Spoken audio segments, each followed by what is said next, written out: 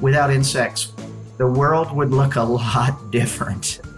Without them, we wouldn't have pollination of the vast majority of our plants. We wouldn't have animals to feed our birds. If you like songbirds, you should like insects, because 93% of songbirds have to feed their young insects. If you like fish in our streams, you should like insects. If you like grizzly bears, you should like insects. So pretty much, without insects, the world as we know it would not exist. The world as we know it would not exist. That's an amazing statement, but it actually reflects evidence that insects are in decline around the globe. But it's really hard to imagine what that would look like. Like, are we losing plants, trees, or whatever? Niki, when you hear that, what do you think? Yeah, well, absolutely. Insects are pollinators for our crops. So many of those juicy melons and other vegetables we enjoy are as a result of their work. And of course, they're hard at work in nature doing their thing too. So it's a lot of our trees and plants. Like for me, it means no more childhood with crabapple trees. That's like a sign of spring for me when the crabapple blossoms come out and all the big fat bees come and they're crawling all over it. Even when I was young, it was a source of income for me. It was 25 cents for a bag of 20 apples. And me too. When it comes to crab apples, we used to ride around the back lanes when I was a kid in Winnipeg, stealing crab apples off trees that probably had like 10,000 crab apples on them, and we would take 5. Don't come at me for theft, please, anybody that remembers that. But it was definitely part of childhood. So no crab apples because there would be no bees. This is the kind of situation we're looking at. And, without bees and other pollinators, there would be an absence of a host of other plants from our diets and gardens. And this is because I don't think people sometimes realize that insects make up 80% of all animals on Earth. And actually, the estimate is that even more than that have not been discovered. We are surrounded by insects that we are completely unaware of. The evidence is that they're in decline, and the impact of a significant population decline in a variety of insects would be terrible. Scientists are extremely worried about it. Somebody has called it an insect apocalypse, and that term has actually kind of taken hold. But what we want to know is, how serious is this population crash, and what are we going to do about it? Think about our last episode, Trash Animals, where we talked about that human disconnect that comes when we think about unlikable animals like rats or raccoons. They scavenge for food at the landfill. We have a similar relationship with insects. They kind of disgust us. We found a place in our hearts for butterflies and my favorite dragonflies, bees, but we don't like our wasps, our mosquitoes, our other biting insects. And we certainly don't like it when stuff is crawling and flying around us at a fast rate. I mean, have you ever heard anyone say, I can't wait to see my first wasp? Probably not. So what is it about our sort of disgust with insects, or that we find them icky or scary? Is that something that prevents us from doing a better job of addressing this decline? And that primary question is, why don't we like insects? What is it about them? Our guests have some ideas. Jeff Lockwood, he wrote a book called Infested Mind.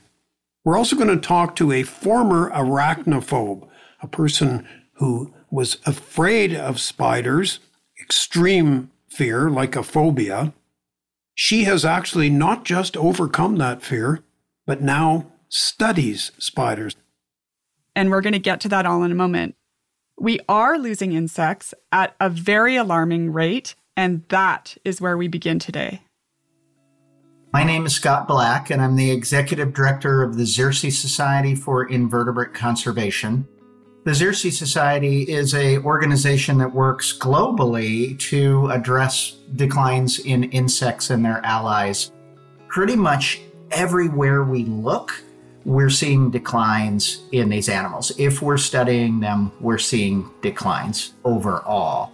Now, there are a few bright spots regionally. think about aquatic insects, and as we have cleaned up freshwater aquatic systems, we see a bounce back in these animals. But pretty much we're seeing declines in diversity and declines in abundance and declines in distribution across the board wherever we study, which is really disconcerting. So we're losing insects at an alarming rate. But the thing is, who's noticed this other than entomologists or naturalists? Have you noticed, Niki, that there are fewer insects? Well, I can't say that I have. I probably noticed the insects that are still around, like the mosquitoes that are still biting me. Actually, one year the bees didn't come back to the apple tree, and I noticed that. But generally, I don't think I would notice if there were, a couple of important pollinating beetles that just didn't show up on the flowers that year. That's not something I can say I've seen. I'm sure most people are like you. They haven't really noticed fewer insects. They do a barbecue and there's still wasps. But there is an example that I think a lot of people will relate to. And let me transport you back a couple of decades or more. You roll up to the pumps because you're out of gas. You're driving your Trans Am, and the guy or girl at the pump would fill the tank. And then what would they do? They would whip out the squeegee and they would get rid of all the bugs that covered your windshield. Now, of course, that doesn't happen anymore, not just because there aren't as many insects, and I swear it's true, they aren't on the windshield, but also, of course, you don't usually have someone pumping your gas. Yeah, what's full service gas anymore? I do remember when I was young and on family holidays, we'd go down to southern Alberta, and a lot of the insects there feed on the canola, and so they splat on the windshield, and there would be these beautiful, bright yellow splats all over the place. The most beautiful color. I don't think I was thinking about what it really meant. No, but what's pretty cool is that experience, bugs on the windshield, has been turned into a couple of scientific studies. So one was in Denmark, and they collected data, basically how many bugs on the windshield, for 20 years, 1997 to 2017. And the way they did it was really cool. They traveled the same stretch of road every year. They noted the time of day, the direction they were going, the speed of the wind, the temperature, everything. So they had this pretty perfectly controlled experiment. And it's kind of amazing. They found over 20 years an 80% decline in the abundance of mosquitoes squished on the windshield. They also found that insect-eating birds like swallows and martins in a separate study were declining at about the same rate. They did a similar study in the UK, and all they did was use a kind of, they called it a splatometer, to just measure the number of insects that actually hit their version of license plates. And again, it was an incredible reduction. And, in Canada, usually there's 3 seasons of the year where we don't get insects on the windshield anyway. And so only in summer do you see them. So it probably happens here. I just haven't noticed it. That makes sense to me for sure. So if you haven't seen them on your windshield or the absence of them, there are a host of other studies that are telling us the same thing.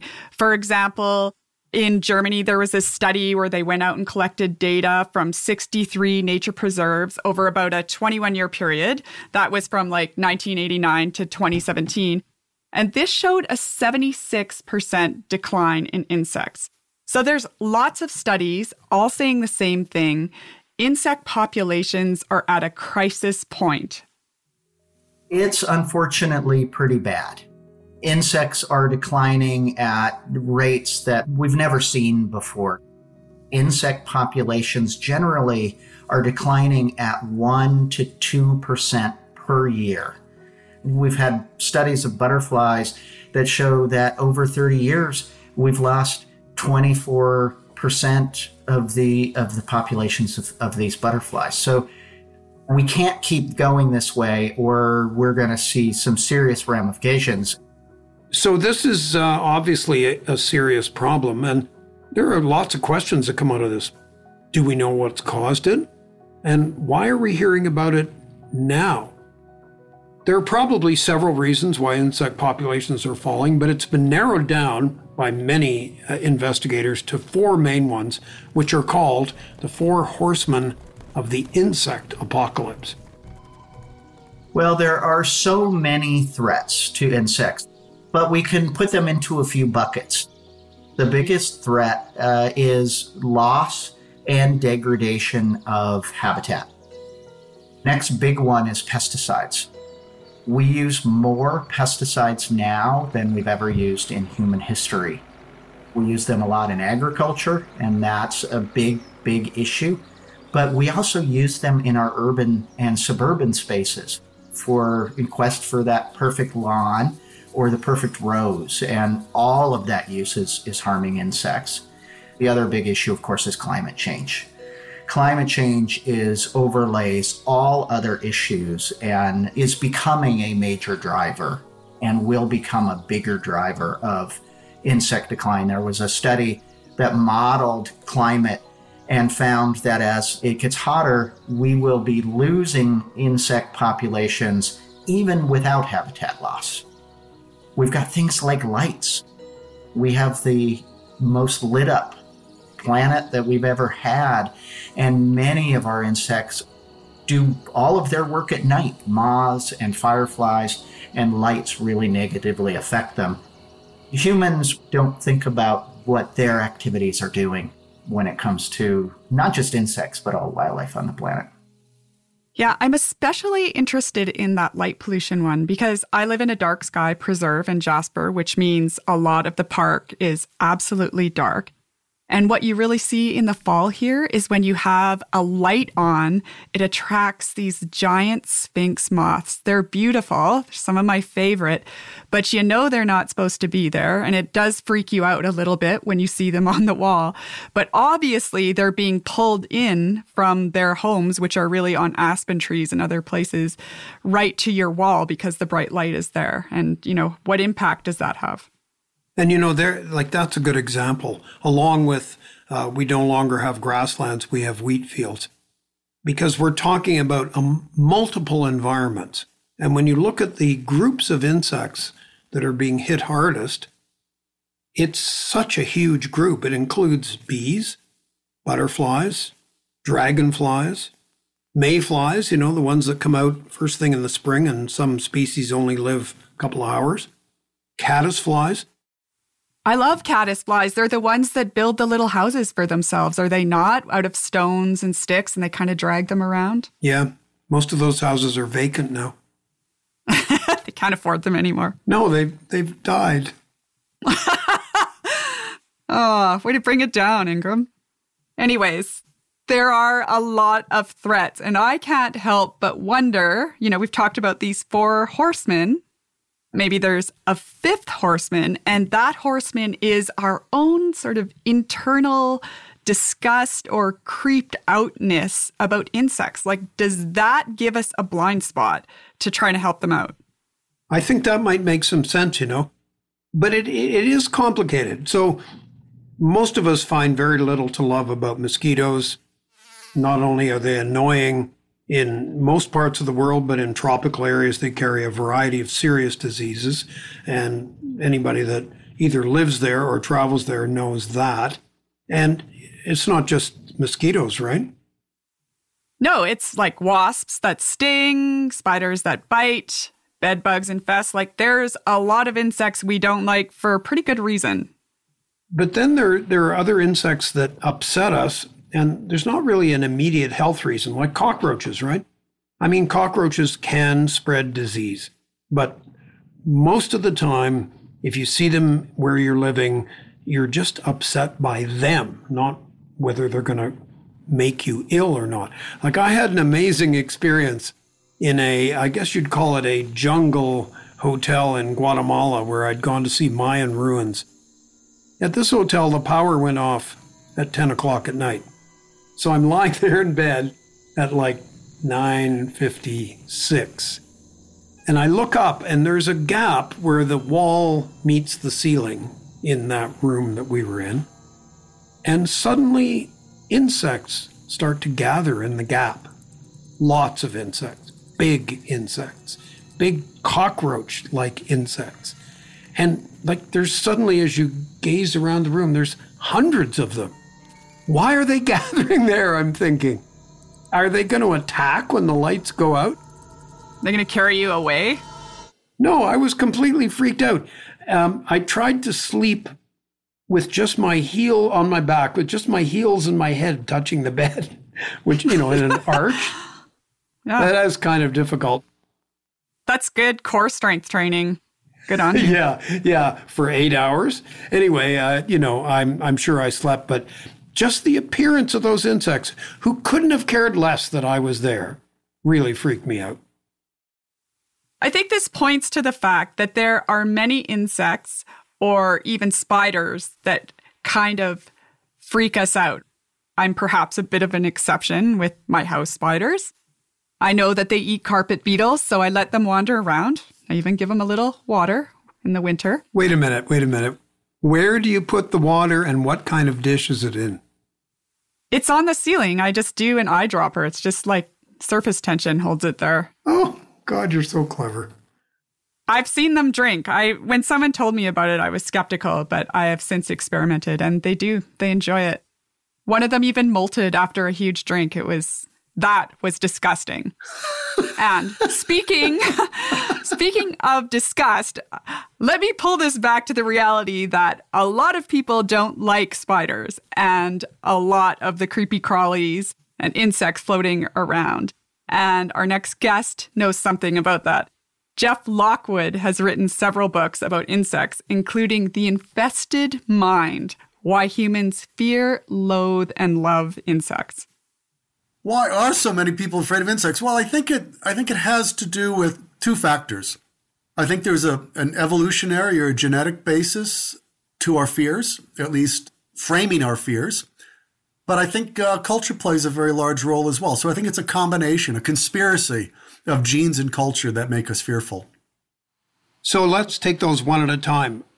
Why would we have some sort of genetic basis for being afraid of insects? I like the phrase that someone came up with, that insects evoke in us squeal or meal. And in fact, insects probably played an important part in both evoking pain, and they were a very important protein source and still are for many, many cultures. And so they were very important to us. And so small skittering movements were a signal, if you will, that we ought to pay attention, because there was either a potential danger or a potential snack moving across the cave floor. So evolution sort of set us up to pay attention to little bitty skittering things. So that was the job of evolution. I'm good with insects. I actually love insects, but not cockroaches. And I feel in myself that my reaction to cockroaches is sort of beyond fear, because I'm not actually afraid of them. Is there a way of accounting for that? Yes, there is. We can do it in two ways. Basically, there's two universal aversive emotions, right? That all people on Earth seem to exhibit two negative emotions. And one of those is fear. And the other one is disgust. And disgust is also culturally shaped to a certain extent, as is fear. And what you may well be experiencing is not so much fear of that cockroach, but a sense of disgust, that it's dirty, it's filthy, it's been crawling up the drain pipe, or maybe it was swirling in the toilet and got out. And so I think that's probably disgust. There's a wonderful little scientific experiment where they took spiders, and they were trying to determine whether people were afraid or disgusted by spiders, and it was called the spider cookie test. So you put a cookie on a plate, and you put a spider on it, and if the person won't eat the cookie with the spider on it, then you still don't know whether they're afraid or disgusted. Then you knock the spider off, so it's not there anymore. And then you ask the person, will you eat the cookie now? And a lot of people would say, well, some people would say, no, I'm not going to eat that cookie. Well, that had the sense that it's been contaminated. And so that's disgust, a contamination. Other people would say, well, if the spider's not there, I'll eat the cookie. And so that cockroach that ran under your fridge, my guess is if it ran across your dinner plate before jumping under the fridge, you'd pretty much not dig into that dinner. Yeah, that would depend on how hungry I was. There's some evidence that we actually become startled before we are cognitively aware of that which is startling us. It sort of short circuits our rational processing. So it's startle. Then I think that's often followed by a moment of sort of a dark curiosity, right? What is that? What was it? Where did it go? And, one of the things that insects do that really push our buttons is they're really good at evading us. So we tend to get a glimpse of them and then they're gone. And then that generates worry because they've invaded our space. And then we tend to perseverate. We wonder, where did it go? Are there more? Where did it come from? What was it up to? And that's where it sort of kicks it up to this level where now what we've had is our private space invaded by an alien life form. We don't understand it. We don't know what it's up to. We suspect that it was doing something it should not have been doing. Think back on the cockroaches. Whenever a cockroach runs, doesn't it look like you caught it doing something it wasn't supposed to be doing? Yeah, I've caught a cockroach doing something it wasn't supposed to be doing. When I was in Belize once and I hung my pants outside when we were in the jungle, I hung them out to dry. And then the next day I just kind of wrapped them up and we moved out to the coast. And I went to put my pants on that night and a cockroach ran from the crotch region of my pants down my leg and out the bottom. That was something it should not have done. I do not like cockroaches crawling on me, Jay. No, you know what? There are some insects that I actually am very comfortable with, even though I don't like cockroaches. For instance, praying mantis. Big insect, that might freak some people out. But I kind of know it's not interested in me. And, if I had a praying mantis, now I'm not sure about if it was in my pants running down my leg, but if it was on my arm, I would totally let it stay there. Okay, but did you know the praying mantis is a very close relative of the cockroach? Like, what's the difference? Well, I don't know the exact difference, but it doesn't bother me that it's related to the cockroach. I think somehow cockroaches have a unique status in this, and it's also the way it moves. It doesn't just walk, it skitters, my favorite word. Although, other cultures don't have these hang-ups about insects, like Japan. They've been actually celebrated in Japanese culture for centuries. They're admired.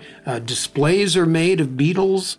The Mothra, the giant caterpillar moth monster, has been in as many films practically as Godzilla. People in some areas of Japan rear wasps at home for food and forage for giant hornets and eat the larva as well as the adult. Fried grasshoppers. Inago, I think the larva might be called. They're luxury food stuff. Would you eat a fried grasshopper? I actually have when I was a kid. Yeah, how'd that go? I didn't do it the right way. Because you imagine a grasshopper, let's say it's 3 centimeters long. So I put the front half of the grasshopper in my mouth and bit it and sort of chewed it. But then I made the mistake of looking at the back half of the grasshopper, which was still in my hand. And there was just something about seeing its insides, even though they were either fried or roasted. I didn't like it. I stopped. Okay. Well, that does not encourage me. But I got to say, a lot of people like them. My sister buys bags of fried grasshoppers when she's down in Mexico, and she loves them. Throw a little chili powder on there. That's a good snack. So, okay, but it wasn't a great experience for you. No. And it can be hard to change our perceptions about these things, whether you're eating an insect or whether they're just skittering, as you say, around us. But we can actually change our perceptions. We can get over our fears of these things. And our next guest is living proof of how you can get over it and learn to love them. My name is Catherine Scott.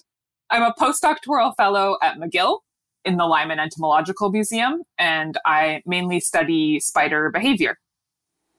Have you always loved spiders? No. So actually, as a child, I was terrified of spiders, and that continued until I was in my mid-20s. So when I was little, if I saw a spider, I would scream. I would ask my mom to come and deal with it. I couldn't stand even being in the same room as a spider for years and years. I sort of by happenstance ended up getting a summer job helping a graduate student who was studying spider communication. And it was at that point when I realized that spiders do communicate with one another. And my job was more or less to record conversations that spiders were having on the web and try to decode what they were saying. My fear quickly turned to fascination because I was able to relate to spiders. And once I started to learn about them and their behavior and their communication, the fact that despite their tiny size and tiny little brains, they are actually capable of very sophisticated sensory processing and communicating using vibrations and chemicals, that I fell in love with them. And so I've been working with them ever since. I really love that. Now, Jay, would you try this technique to cure you of your aversion to cockroaches? I think I could if I use the sort of standard techniques that people use to get over the fear of spiders, and that is sort of get more and more comfortable, as Catherine indicated. Just get more and more comfortable to them, get closer, finally be willing to, watch them in an aquarium, say, and then put your hand in. I eventually could get used to that. That's one cockroach, though. I've been in situations where there's many more than one, and it might take a little more intensive training to get over that. Nonetheless, there is promise, right? There's hope for some of us who are freaked out by some insects. Here's Catherine Scott again. I know there are even entomologists, people who study insects, which have 6 legs, who are arachnophobic. I once had an entomologist walk out of the room when I was giving a talk at a conference because she was arachnophobic and couldn't even stand to look at a picture of a spider, despite the fact that she worked as an entomologist and looked at bugs all day for her career. So it's something about that extra pair of legs and the way that spiders move that is odd enough and dissimilar enough to other things that humans tend to view them with fear. Yeah, so I think that's absolutely right. They're quite substantially different from us. Do you think, though, that there's also a threat associated with them? Yes, so there are a very few spider species that are dangerous to humans. But overall, the idea that it's adaptive for humans to fear spiders because they're dangerous, as a generalization, I don't think that makes a lot of sense because the vast majority of spiders are harmless to humans. Most spiders are venomous, but they use their venom to capture and paralyze prey, mostly insects, sometimes other spiders. There are a few groups of spiders that can really make a human sick. So in North America, we have the black widows and the recluse spiders. Recluse spiders do not occur in Canada, despite what you might have heard. We do have black widows, and they have a neurotoxic venom that could make a person very sick. But they're also very shy. Most people will never encounter them, even in areas where they're abundant, and they're hesitant to bite at that. So even if you're walking around in a habitat where there are lots of black widows, you have to sort of be trying pretty hard to get bitten by one or have it trapped in between your clothes and your skin or something like that. And then in Australia and other places, there are a few more spiders that are a threat to human health. But overall, spider bites are incredibly rare, and spiders have no reason to bite us because they don't feed on our blood. So you mentioned that we don't have brown recluses in Canada. But you have a Twitter account called Recluse or Not. Tell me about that. So part of the Recluse or Not Twitter account is when people send us a picture of a spider, they tell us where it is, what state or province they're in. And so then we can actually determine, first of all, whether it's a recluse or not. And then if it is a recluse, is it sort of where it's supposed to be? Or is it somewhere new and unexpected? And so we're recording that data to determine if its range is changing. The vast majority of spiders that people submit are not recluses, none from Canada. Okay. Now, imagine you've just met somebody who admits to you that they're terrified of spiders, and you have a minute with them. What would you say? I would tell them about how spiders are beautiful often, how they have fascinating private lives, communication with one another, how they use scents and vibrations to speak to each other. And I would also tell them that spiders are far more helpful to humans than they are harmful. And they are important part of the natural world, of ecosystems.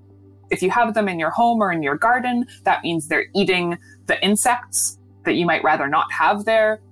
In a garden in particular, and in agricultural settings, they eat the insects that want to eat our plants. So they're good neighbors. They want nothing to do with us.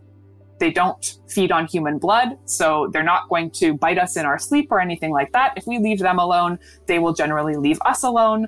Spider webs are gorgeous and incredible bits of natural architecture. And they're not likely to lay their eggs in my ear? No, most of the things that people have heard about spiders are wrong. They don't lay eggs in our hair or in our ears or under our skin. There's no biological way for them to do that. The myth that you swallow spiders in your sleep is also unfounded. Spiders have no reason to go into your mouth or go anywhere near you for that matter. There's been recorded a pretty dramatic decline in insect populations, many different species over the last couple of decades. How are spiders doing? The short answer is that we don't really know because not as much attention is paid to spiders as to insects. However, spiders' main food source is insects. So spiders are sort of the dominant arthropod predator in natural and agricultural ecosystems. And so it stands to reason if insect populations are declining, then that will affect the spiders that rely on them as a food source. So once again, Niki, the idea that it's not just the insects and their impact on us that we have to worry about, but their impact, as we heard earlier, on birds and now maybe even spiders. And the question becomes, can we turn this around? You know, we can work on our phobias. We can get a little more curious and perhaps a little more appreciative about the insects around us. And we can start looking at this disgust issue because it's likely you didn't always feel this way. I mean, look at kids. A lot of them are fascinated by insects. When I was in graduate school, I helped pay my way through by developing curriculum for fourth grade children and teachers. And fourth grade kids love insects. They just love insects. You take them out to a stream, you find these things, and they love them. And at some point, those attitudes change. And I think some of that's coming from parents. I think some of that's coming from schools. Some of that's coming from teachers. But we really need to focus on getting people, one, to see the wonder in insects. So we need to address what a colleague called nature deficit disorder, which I think goes along with this issue of being scared or annoyed by insects. We have to change that. I think some of it is changing. I think the conversations over pollinators and their importance and why 1 in 3 bites of food is we need a pollinator for that. I think those discussions, as well as the issues of insect decline and their importance for birds and fish and other things, it's just starting to change that conversation, which I think is really great. We're moving, I think, in the right direction. So moving in the right direction, but boy, it sounds like there's still a lot of work to do. A lot of work to do with a population that's increasing, right? We've got about 8 billion people on the planet now. That's going to increase by 500 million more by the year 2030. And most of those people will be living in cities. And, you know, Scott raised this issue of nature deficit disorder, and a lot of people won't have the access to the diversity of insects that are out there because they'll be in these cities. So definitely humans will be consuming more resources and needing more land, which is going to put pressure on the insects, and they will be ever more disconnected from them. The question is, when you look at all of that, what can an individual, what can you and I actually do? One of the things I try and do is, like, I love gardening and I love getting my bedding plants. And flowers, and I'd really try and find those that don't use pesticides, or at least some of the really harmful ones like neonicotinoids. Yeah, and I think it's getting popular to try and plant native plants in your yard if you live in the city to encourage native pollinators. And I'm doing some of that here in Calgary. But I still have a cabin in the woods in Ontario. And it kind of does its own thing. I don't really need to do much, you know? I think another thing we can do is just try not to kill everything in your house. I mean, some of those insects are beneficial. You could take some of them and put them back outside, for example. Not in winter, though. Yeah, put them outside or leave them be, as you do. But, you know, the ones that are devouring your house plants, we leave that up to you, what you do with those. I kill those. It's good to know that, Niki, that you apply different attitudes toward different insects. I do. So, Jay, would you be in favor of bringing back an extinct insect? Whoa. Actually, if I could, yes. I'm sure you've seen images of how giant dragonflies were 350 million years ago. Their wing spreads were such that they'd have trouble flying through a modern doorway. They were absolutely immense. Now, the problem with bringing one back is that it wouldn't live very long because the levels of oxygen in the atmosphere then were quite a bit higher than they are now. And that enabled them to get the energy to be able to grow bigger, to be able to fly. Very cool. What about a pigeon or a rat? That is where we're headed for our next episode. Like, is a real-life Jurassic Park possible? What about a zoo full of mammoths? So George Church, he's a scientist at Harvard and MIT, he's working on trying to recreate the mammoth, or at least something very close to it. He's on our next episode, along with some others who may or may not agree with the merits of what's now being called de-extinction. Bring back an extinct animal or a bird or even a dragonfly. It's a fun episode, and you want to make sure you subscribe so you don't miss it. Thanks to today's awesome guests, Scott Black, Jeff Lockwood, and Catherine Scott. We'll have links to their work. And in our newsletter, we're going to have a story from Jeff Lockwood, how he, the guy who's written a book about being disgusted by insects, was actually thrown into a near panic attack by grasshoppers. If you like this episode, let us know by leaving us a review. You could also give us your feedback in the listener survey or DM us on social at Anthropomania. We're also on TikTok, Instagram, Facebook, and Twitter. And don't forget to sign up for our newsletter, which has a ton of extra episode content and fun behind the scenes of our show. You can sign up on the website anthropomania.com. See you next time. Bye.